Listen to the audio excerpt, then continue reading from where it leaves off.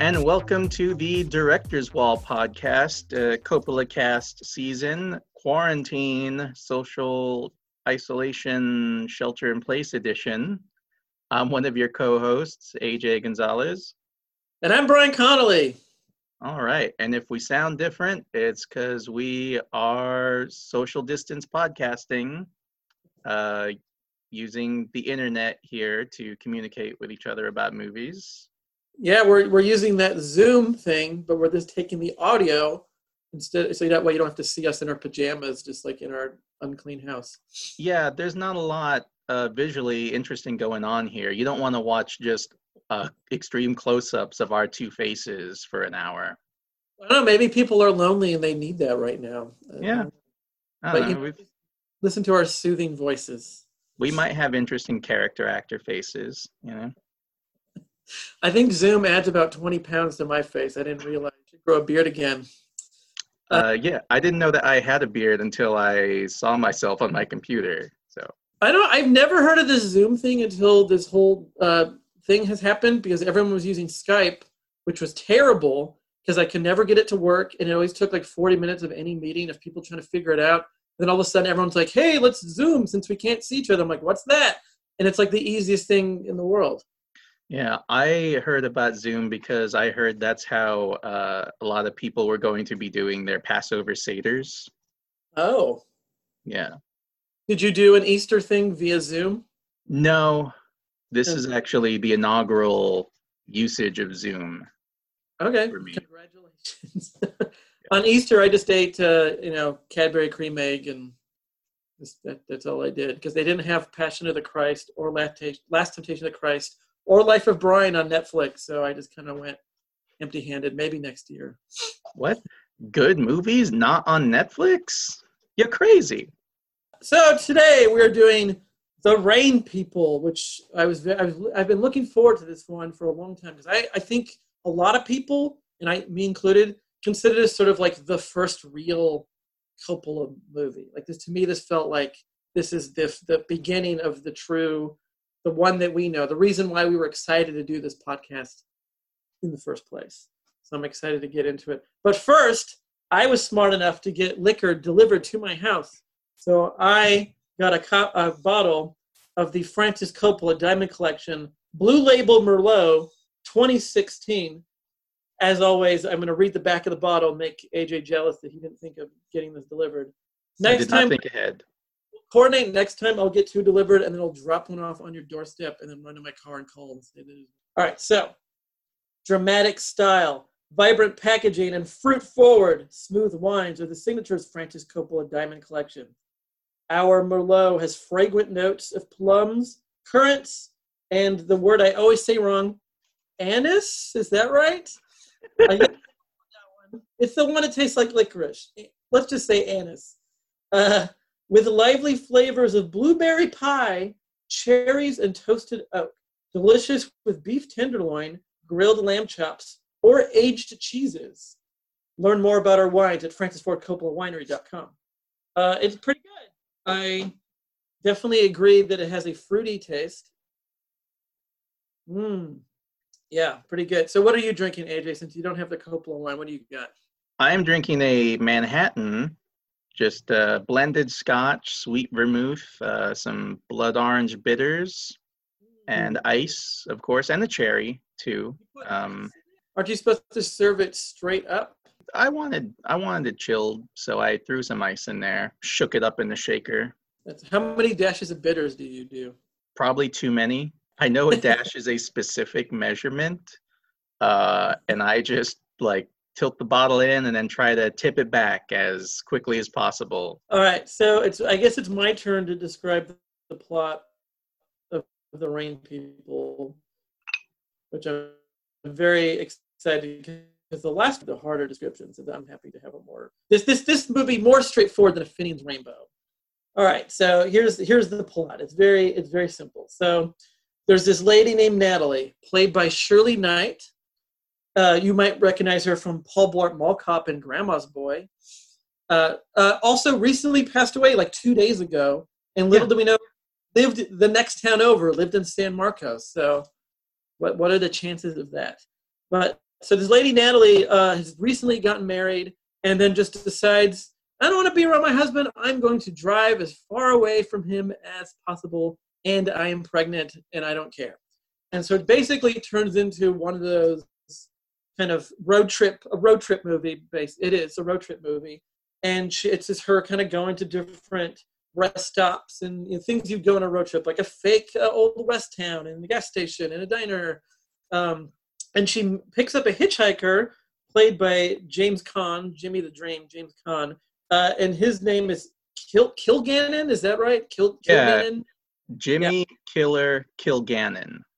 Jimmy Killer Kilgannon. And he is basically a brain-damaged football player who got what we now know as problems that all football players have. Got hit too many times, bad brain damage, got a really bad tackle or whatever, and was basically demoted to guy who rakes leaves at school. And then they didn't like him to do that, so they paid him. They gave him $1,000 and said, "Get out of here and just go away." And so then he's on the road just trying to find a new life and a new job. And basically, these two people, she picks him up hoping that, like, oh, this is a handsome guy. I'm going to score with this guy. And then realizes pretty quick, oh, I don't think this is cool because there's something like this guy is clearly like mentally retarded because of his brain damage.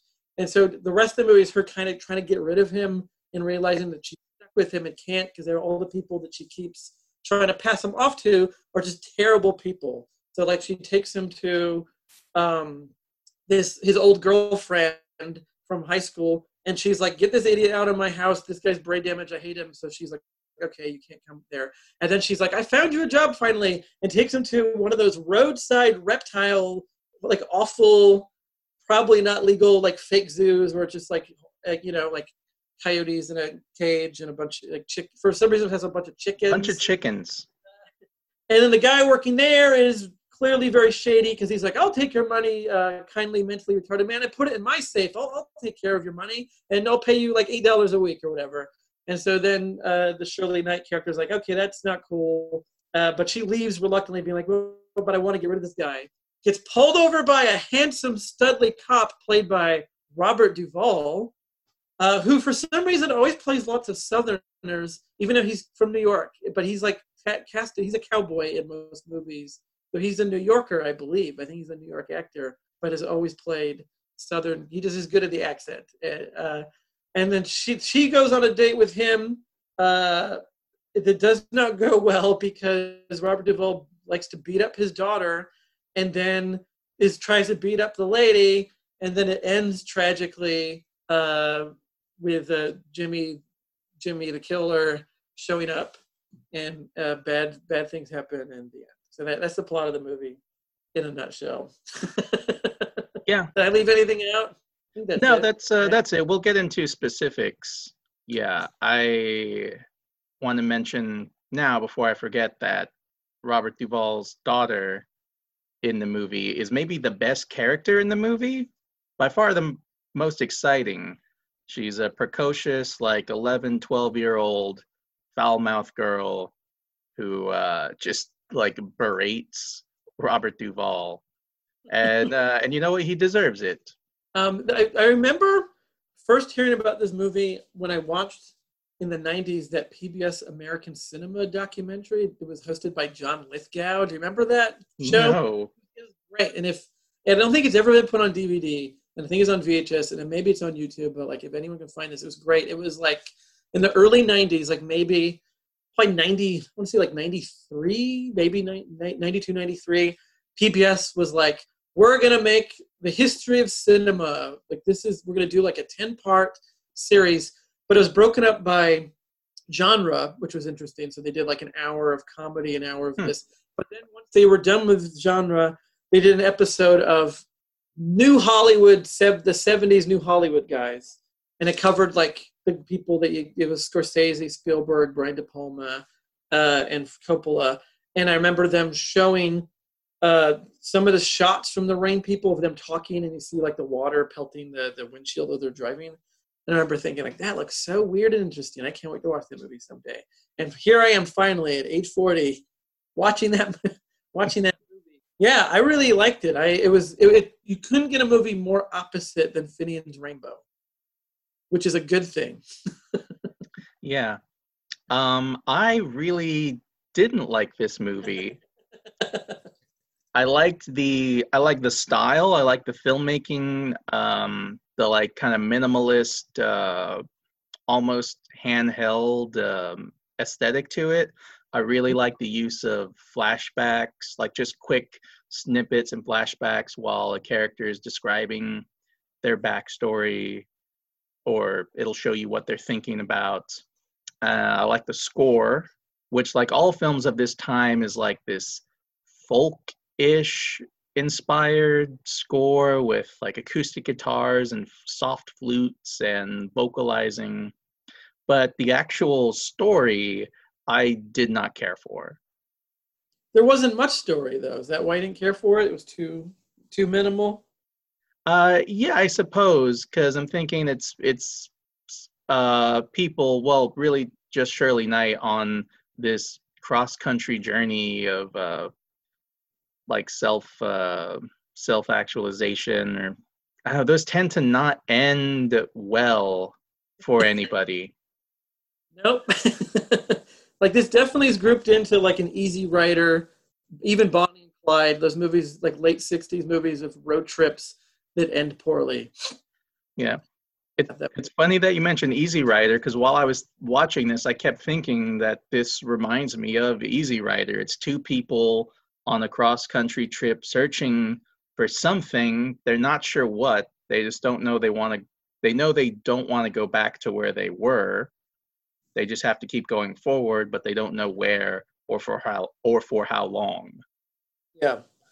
It doesn't have the clear goal that the later road trip, like Farrelly Brothers movies have, where you know where they need to go and what the plan is. They're not as aimless. Yeah, like in those Farrelly Brothers road trip movies, which are all of them. Even Green Book and Dumb and Dumber, they're the same movie. Guys driving, they drive to a place. Well, let's take Dumb and Dumber. They're traveling across the country to go to a specific place for a specific reason, and then the third act of the movie is them there, and their adventure continues. And like Easy Rider and Rain People, the destination doesn't really matter because the characters don't know what they're searching for. So the whole thing is just a journey, which I could be into, I guess, just with the mental state of James Caan's character. And you really feel like, well, I mean, I guess how I felt shifted with Natalie's perspective. Like, she has to take care of this guy, but she also feels like straddled with him. Mm-hmm. And I was just thinking, this isn't going to end well. Like, it can't end well. Mm. Yeah, it can't. I think that's a big thing with the new Hollywood stuff too. Is most of those movies don't end well. That's why there's the term the 70s ending. The 70s ending is it either doesn't end well or it's a nebulous ending, which is still dissatisfying. We're just like, I don't know that we don't know. And that's like there was a lot of movies in this time. Like to have that's how they didn't like to wrap things up in a good way or at all. Yeah, and I like that, but it just didn't work for me here, and maybe I can articulate that as we go on. I guess the 70s ending is that maybe what I think of as the Michael Caine ending. There was a time when all of Michael Caine's movies ended with someone shooting him randomly at the end of the movie. He would go through the whole plot, wrap everything up, and then someone would run up and just shoot him. End of movie. Yeah, it was a hard time. Vietnam, Nixon. It was not fun time for America. Unlike now. I didn't know going in this that James Caan was in it. I didn't know he had worked with him before The Godfather. I didn't know that Coppola, so it's interesting to see because his next movie he directed is going to be The Godfather, and that both had Robert Duvall and James Caan in it. And in this movie, James Caan feels so young, and in The Godfather, he does not feel like he's still a young man, but he feels more like a man in that one. And that's only like 3 years after this movie, or 2 or 3 years after this. So it's just really interesting. I didn't even recognize him at first because he's kind of not pudgy, but he's got still like baby fat, kind of like, he still kind of looks like a kid in a way. Yeah, and he also has a buzz cut. His head is almost practically shaved. Yeah, this was one of James Caan's first substantial roles. Robert Duvall had been a character actor doing like Twilight Zone episodes, and he was Boo Radley in To Kill a Mockingbird in 61 or 62. This was like the first movie where those guys got big substantial roles. Coppola actually wrote this film for Shirley Knight. Interesting. Yeah, he wrote it with her in mind as the main character. How did he know? Did he know her, or just seen her in other movies and was just like, I like this lady, I want to make a movie with, she's a star? She had been a working actress, so he had seen her act and stuff, but according to what I read, he met her at a film festival and just liked her and decided to like write a movie with her as the lead, which is interesting because then on set, they did not get along and had creative differences over how to take the character. So in Coppola's sort of screenplay, I'll get into that in a minute, he imagined the character as like a wholly sympathetic, caring person who is just like determined to take care of Killer Kilgannon. But Shirley Knight wanted to do like a more complicated, complex character. Yeah, he didn't agree with that. And after a certain point, he says, like later on, in his career, he said with regret, he just kind of left her alone to do her own thing and stopped working with her on the character, which is why I feel like her moods shift so like dramatically. Just like all of a sudden now she's really mean to Killer, and then now she's back to being really nice and caring for him. Which I think would have not worked if it wasn't a road movie, but because it's a road movie, you can kind of like drop in and out, and people's emotions can change, and it doesn't feel too strange. At least for me, I was just like, okay, she's in a bad mood now, or she's in a happy mood now. And also she's pregnant, so you're just like, okay, I can believe this shift in, the way she's acting.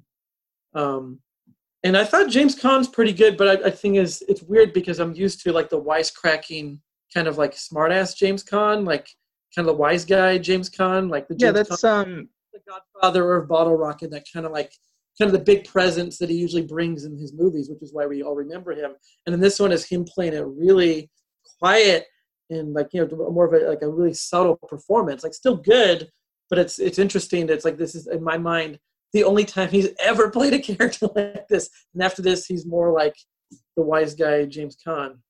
Yeah, that became his whole like screen persona, was the tough wise guy. Yeah. And here he's a very sweet, innocent, kind-hearted person. And you get the sense that he was like that before his accident. And now since his accident, he is just sort of blankly like that, just kind of trusting anyone he encounters. Mm-hmm. That is interesting.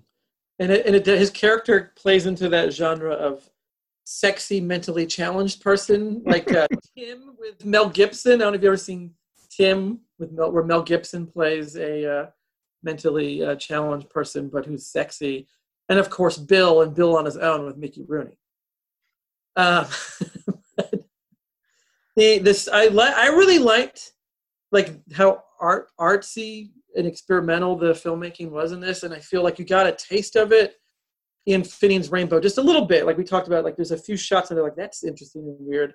But this one is him full on, like you can tell this is the movie that he really wanted to make. I think it was the first movie of Coppola's where this is the movie he wanted to make 100%, other than, he argued with the actor or whatever, but like this was his vision.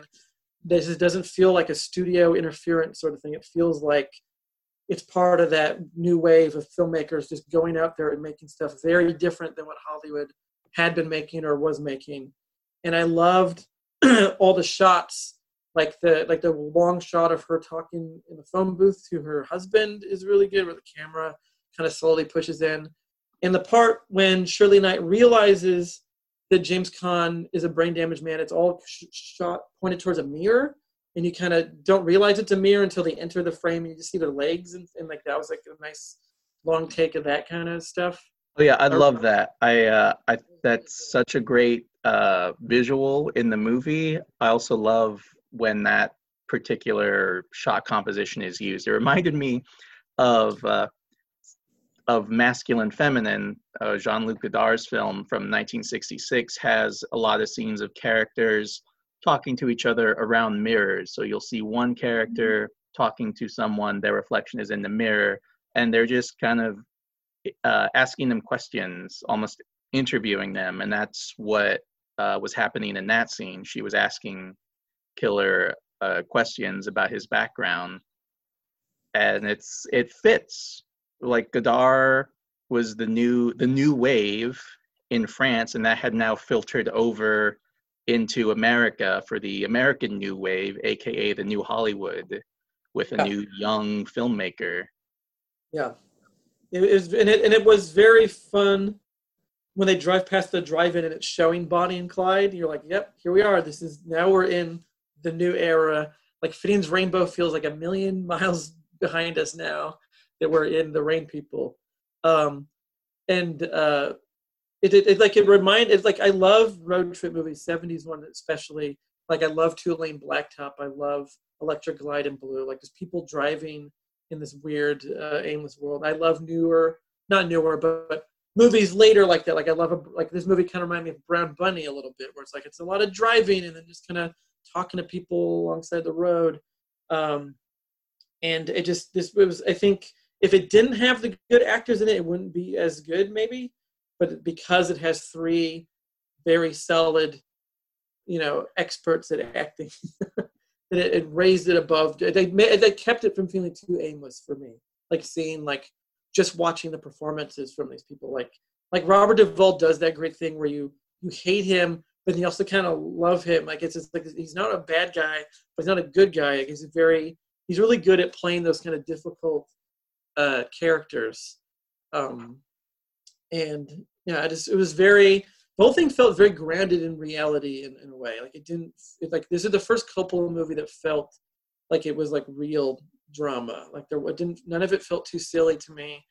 Even when they go to like the reptile ranch thing, I was just like, it just felt believable. Like all of it felt very believable. The reptile ranch scene was tough to get through because it goes on so long. Watching the zookeeper tell James Caan how he's gonna help him out, aka cheat him out of his money, and it's like, oh god. And then Shirley Knight leaves, and it's like, oh, Jimmy Caan is stuck there. And then when she goes back, you find out that James Caan, through accident or probably intention, I think, has decided to let all the animals out of their cages, and the guy's zoo is totally ruined now. And it's like, okay, good. This is not at all what I thought the movie was going to be like. I thought, for some reason, I didn't know it was a road trip movie, and I didn't know it was going to be so. I didn't know it had the weird, sweet relationship between Shirley Knight and James Caan. I thought it was going to be a little more. I don't know what I was expecting, but I really liked it. I'm sorry that you did not. Yeah. Is this the first movie to have American Zoetrope as like the main company in front of it? Yes, yeah. It is. It is the first American Zoetrope produced film. He made the company sort of while this was going on, and then THX 1138 will be the first film like totally made through American Zoetrope. And it was cool to see George Lucas in the credits as a PA. Production associate. From what I read in Francis Ford Coppola, A Filmmaker's Life by Michael Schumacher, which I've been using as sort of a guide throughout this podcast, Lucas was basically, if you wanted to be unkind, you'd say he was the gopher. But more accurately, I think he's a lot more like Kubrick's assistant, who just kind of did anything and everything and was a lot more vital to the production than just like a random gopher. And also, while in between helping out with shots and getting things set up, Lucas was writing THX 1138 at night. Very interesting. I mistakenly thought that Lucas and Coppola knew each other from film school. I didn't realize it was like while making movies together that is how they met. For some reason I thought they were just pals from school, but not true. I wonder how, like, it's interesting because like a lot of these guys I think are still friends, like as old men. And I wonder like how it grew from like these two guys, like when did Spielberg show up and became pals with them? Like what was the introduction of Spielberg to them, or Scorsese? Like when did they decide like, oh, we're the guys making the really good movies, let's all be friends and help each other out with our movies? Like I wonder like when that all started gelling together as like we're the guys and we're pals. Have you ever read Easy Riders, Raging Bulls, or seen the documentary? It's about that basically. Like it's ostensibly about the filmmaking industry, but it focuses mainly on the directors and writers and actors involved. So it's a lot more about their personal lives and gets a bit gossipy, but always in like a fun, entertaining way. And it's about, these young kids as filmmakers who would hang out, and they all had their individual groups. Like there was the West Coast guys, and that was Lucas and Coppola and John Milius, and Margot Kidder was in there. And then a few years later, this kid, Steven Spielberg, shows up, and he's like, hey guys, like wanna hang out? And driving this like flashy orange Trans Am, and they're like, who's this kid? And the East Coast guys were like Scorsese and Paul Schrader. Palma. Yeah, De Palma. It's a real interesting read, seeing how they actually interacted with each other and how their personalities complemented with each other and clashed and whatnot, and who fell out with who. From what I've read in this book, Lucas and Coppola maintain that they always have been friends and are still friends, and that their supposed falling out during THX 1138 when the studio was cutting it up, and the story is that Lucas was upset that Coppola wasn't fighting for Lucas's vision, and Coppola was upset that Lucas couldn't see like the financial bottom line, that if the movie didn't do well, it would tank American Zoetrope. But they said that both have said separately that all that was kind of blown out of proportion, and they were still friends during that whole time, and were friends afterwards, and are still friends. This is also Walter Murch's first real movie, who was the guy who did the sound for all the great movies, basically. Like this was the first listed as sound montage, but then he went on to do THX and American Graffiti and The Conversation and The Godfather Part 2, Apocalypse Now, like on and on. Like he is considered, one of the great, sound guys, and also an editor. Walter Murch was also an editor and worked on, Touch of Evil and Tetro, Youth Without Youth, many of the Coppola stuff. There's this interest. It's just interesting to see all these people kind of gelling together now and then becoming kind of some of the big deal folks later. Man, I don't know how you saw this movie. I watched the Warner Archive DVD of it, and it was a terrible transfer. Whenever the color red showed up, it turned into little pixelated boxes. Ooh. They did a really bad job on it. I don't know why. Maybe it was just the disc I had, but it looked bad. I rented it from Amazon Prime, and so I streamed it, and the quality was okay. I wouldn't say it was great. It didn't look like a restoration or HD or anything, but it looked okay. That did not happen whenever the color red showed up. Warner Archive is great for releasing a lot of movies. It's great that they make those titles available, but they put the minimal effort into it. Yeah, it's better than nothing. So what can you do? This is going to be sort of the last weird small movie of Coppola's, because now we're going to get into some big stuff and kind of stay there for a while. And he'll go back to making small things again much later. But like it's interesting, like the next movie we'll be covering is Patton, because he wrote Patton. And you can't get more big than that movie. That's like it's a big Hollywood Oscar-winning 3-hour war movie. And then I guess you could say The Godfather in a way is like smaller in that it's part of this new Hollywood, but it is still a sprawling epic. Like we're gonna get into like Conversation and Apocalypse Now, and like his movies aren't gonna be these intimate, small, experimental things until much later again. And at least he does go back to it. And that was it's interesting because that talking about him and Lucas, that was always one of his big complaints about George Lucas was that, and I read this recent-ish, maybe I don't remember when, but he was always like, George Lucas had such a brilliant mind and wanted to made these weird, artsy, experimental films, and then he worked his way up into Star Wars and never went back to doing these like kind of personal things. And he always wished that his pal George would go back to doing that.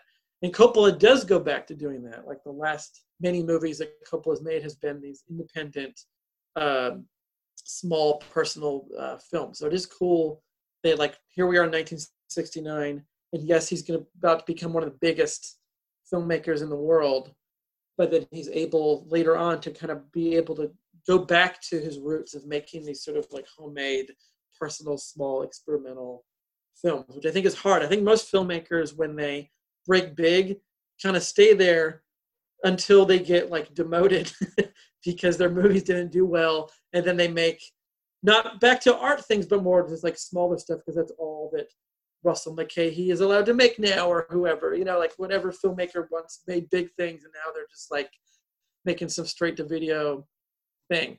But Coppola, by choice, started making small things again decades later, back to the roots of the Rain People. So I'm excited to kind of see this journey we're going on of him going into these big movies. We're about to get into like the really important stuff that, according to people, like the big important Hollywood stuff, and then we're going to go back to this smaller thing later. Yeah, it always seemed to me, and I think we're about to see Coppola accidentally become a big influential filmmaker making huge Hollywood epics, which it always seemed like hearing him talk about movies and this kind of stories he likes to tell, the stories he wants to tell.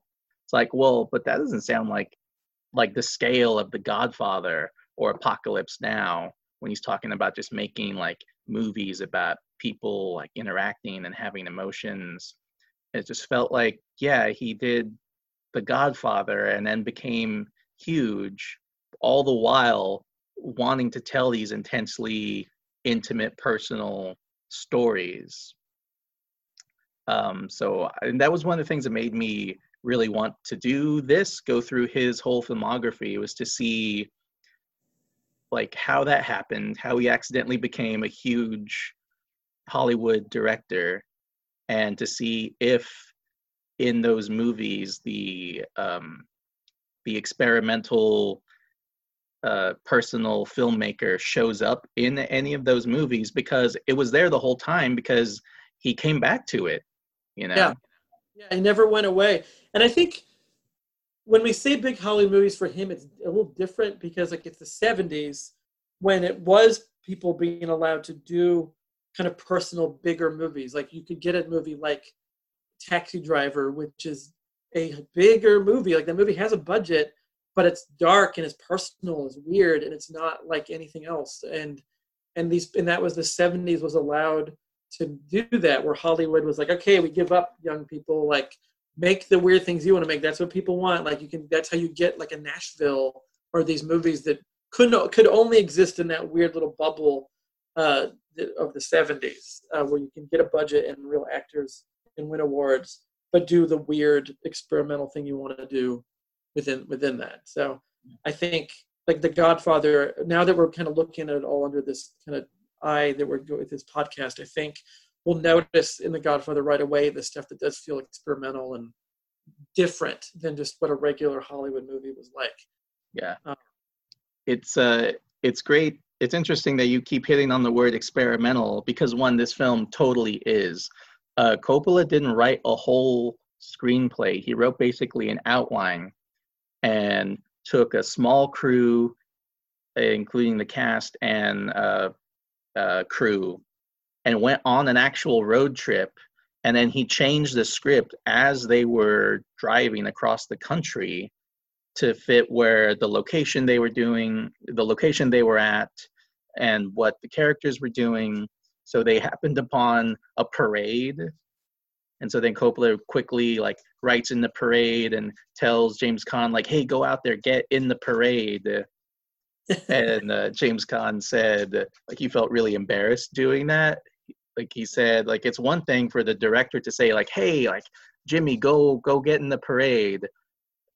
And a different thing for me as an actor to crash a Veterans Day parade. And working in that improvisational sort of way of filmmaking is very Godardian. Like when you read about how Godard made Breathless and most anything he made, he would have sort of like a script that was more of an outline, or he would write the day before or the day of and just give new pages to the actors that day and be like, here's what we're doing now is this scene. And the actors had to quickly, memorize lines and figure it out. And it's like kind of bring the spontaneity to filmmaking that no studio system would have ever allowed to have that happen. And so we're definitely in a new way of looking at how to make movies where you don't have to have this rigid plan and then just kind of copy that plan. Like you can actually have the freedom to do whatever you want, and just like in any art form.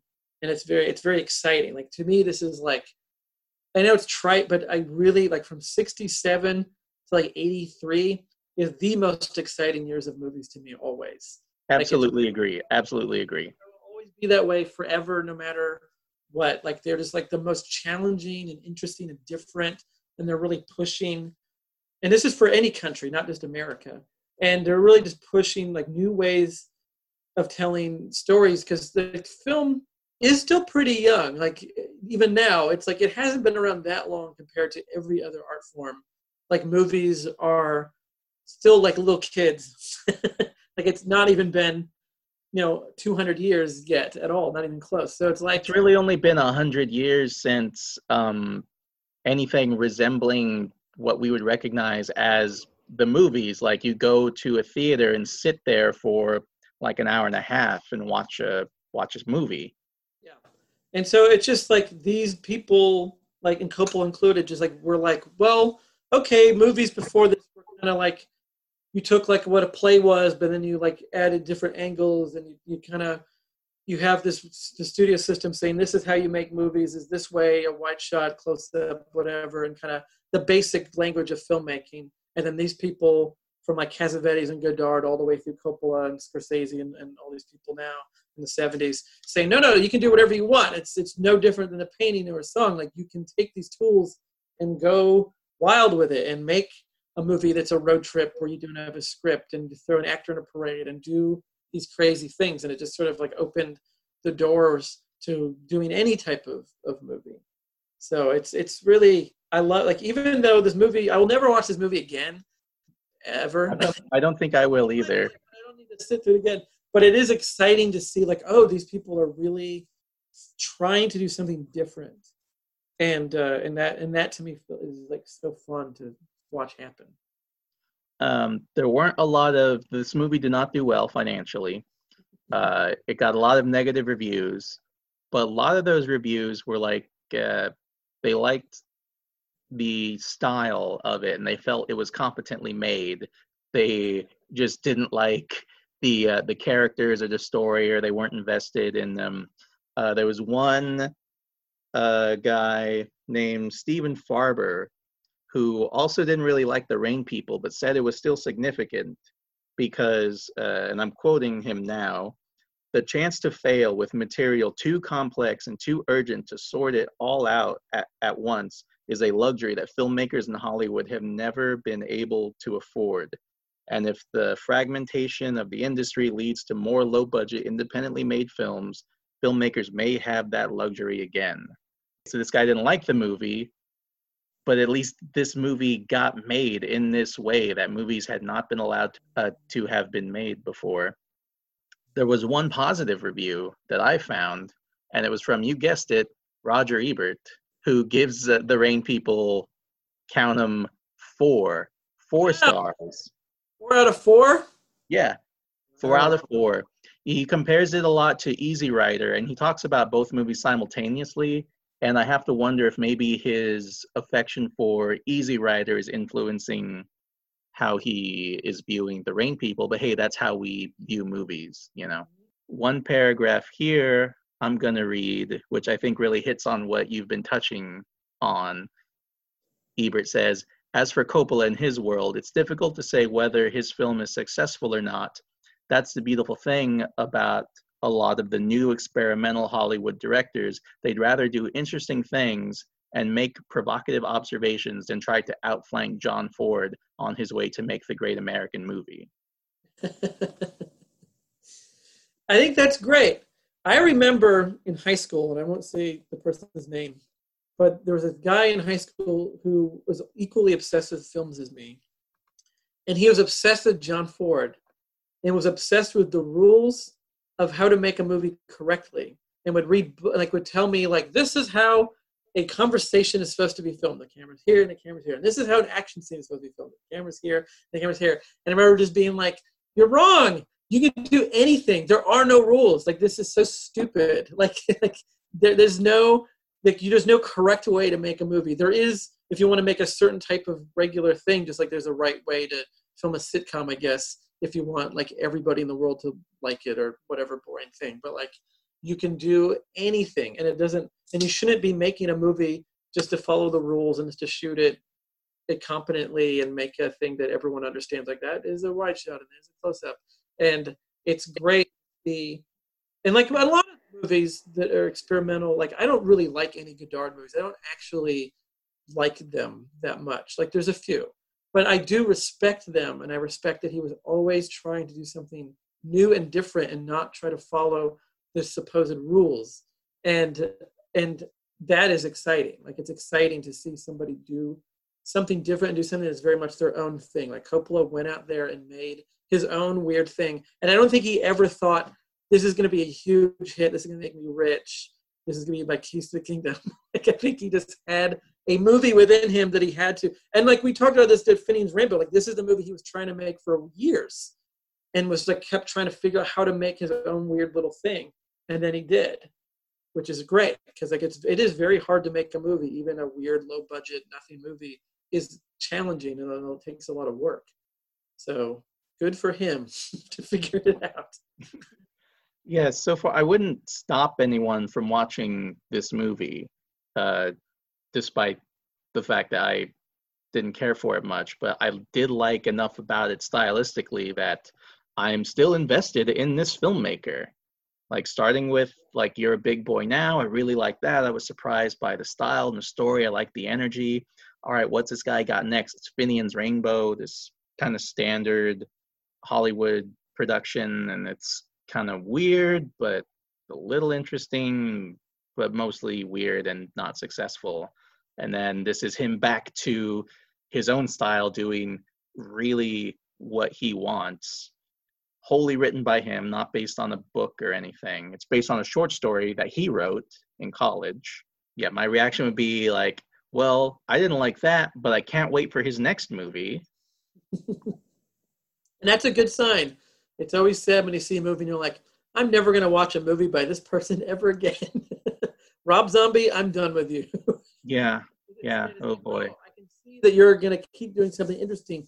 Like, I think truly great artists, even their failures, are still good. Like, it's still exciting to watch a movie that doesn't work by someone who is very creative and interesting. So, and I think Coppola will see that again with him. Like, he's always been interesting, even when people were done with him, even when his movies weren't making money, even when no one was looking. Like, he never stopped trying to do something different and interesting still. So we'll see what it's like with Patton, the movie he wrote. Back to Hollywood screenwriter Coppola. Yeah. And I guess this is a good example of how it is to be a screenwriter, a working screenwriter in Hollywood. Not a writer director, but as guy that gets hired to write a movie. Like, okay, I wrote it. Here it is. Give me my money. And he wrote that screenplay in 1966 or 67, like right after Is Paris Burning, because there was that one scene with Patton. And so Fox then hired him to write Patton. And then 4 years later, Patton the movie finally comes out. Have you seen Patton? I watched it once when I was a kid with my dad. I was maybe like 10 or younger. I haven't seen it since. I'm excited to hear what you think. It's funny because I saw it probably a year ago. So now I got to sit through this 3-hour movie again for a podcast, even though I just watched it. Yeah. But my memory's bad, so I need to go through it again. But luckily, it's very good. So, hooray for us. I don't know. Is there anything else? I feel we've covered it. Yeah, just to be clear about how it all doesn't work out. Spoilers, because we haven't spoiled it yet. But James Caan, Killer Kilgannon, dies at the end of this movie. Robert Duvall's about to rape Shirley Knight. Killer bursts in there. They fight, and the fight is filmed really well. It's intercut with flashbacks of football games that Killer was in, and then a lot of tight close-ups, like chaotic close-ups of faces. And Robert Duvall's daughter, fearing for his safety, grabs his service revolver and shoots James Caan like 3 or 4 times, like a lot. You know, she only had to shoot him once to get him to stop, but she shot him a lot. And then Shirley Knight hugs James Caan. He dies, and the movie just ends abruptly. And since this is a late 60s movie, all the credits came at the beginning. So it's just death, boom, the end. Movie stops. Yeah. Yeah. Pretty good. Okay. Well, I'm excited to get back into Studio System Patton next time. And I think since we're stuck at home and I'm doing literally nothing, we'll have these come out more frequently than we've been doing. You know, I think we'll be able to be more on top of doing these episodes. Because what else am I doing? Nothing. Yeah. Yeah. Yeah, me neither. We have time to watch a 3-hour movie. It's great. This is great. That, and The Godfather, but you get nothing but time to watch these long ass movies. Yeah, watching a 3-hour movie is only part of our day now, as opposed to the one thing we carve out time for. Great. Okay, well, I guess we'll see everyone next time when we do Patton. Yeah. So everyone stay safe out there, stay socially distanced, and wash your hands. And, we'll just have to keep recording in mono until this all blows over. But we will keep on because all we got now is time and movies. Yep. I'm excited. That's all I ever wanted. Yeah. I feel like Burgess Meredith in that Twilight Zone episode, but my glasses are working. It turns out you were just farsighted, so you can still read. Twist. All right. Well, thanks everybody, and we'll talk about this next time. All right. We're on the internet, on Twitter, at the Directors Wall. Email us, directorswall@gmail.com. If you are sad about the news, about Vulcan Video, so are we. And we thank you for your sympathies and stopping by and for supporting us for as long as you did. Maybe we'll share some memories later once the sting has worn off. Yeah, and wherever you live in the world, support your local video store if you're lucky enough to have one. Yeah, I can't tell you how many new members we signed up, even right up until our final few weeks, that didn't know we were around. We were totally brand new discovery for them. So you say that your town doesn't have you don't have a local video store. Maybe you do. Maybe you do. Yeah. All right. Well, thanks everybody. Stay safe, and we'll see. Hopefully, we'll go outside sometime soon. But until then, we're gonna keep watching movies and talking about them. Yes. And so we will see you on the battlefield, you magnificent bastards, for Patton.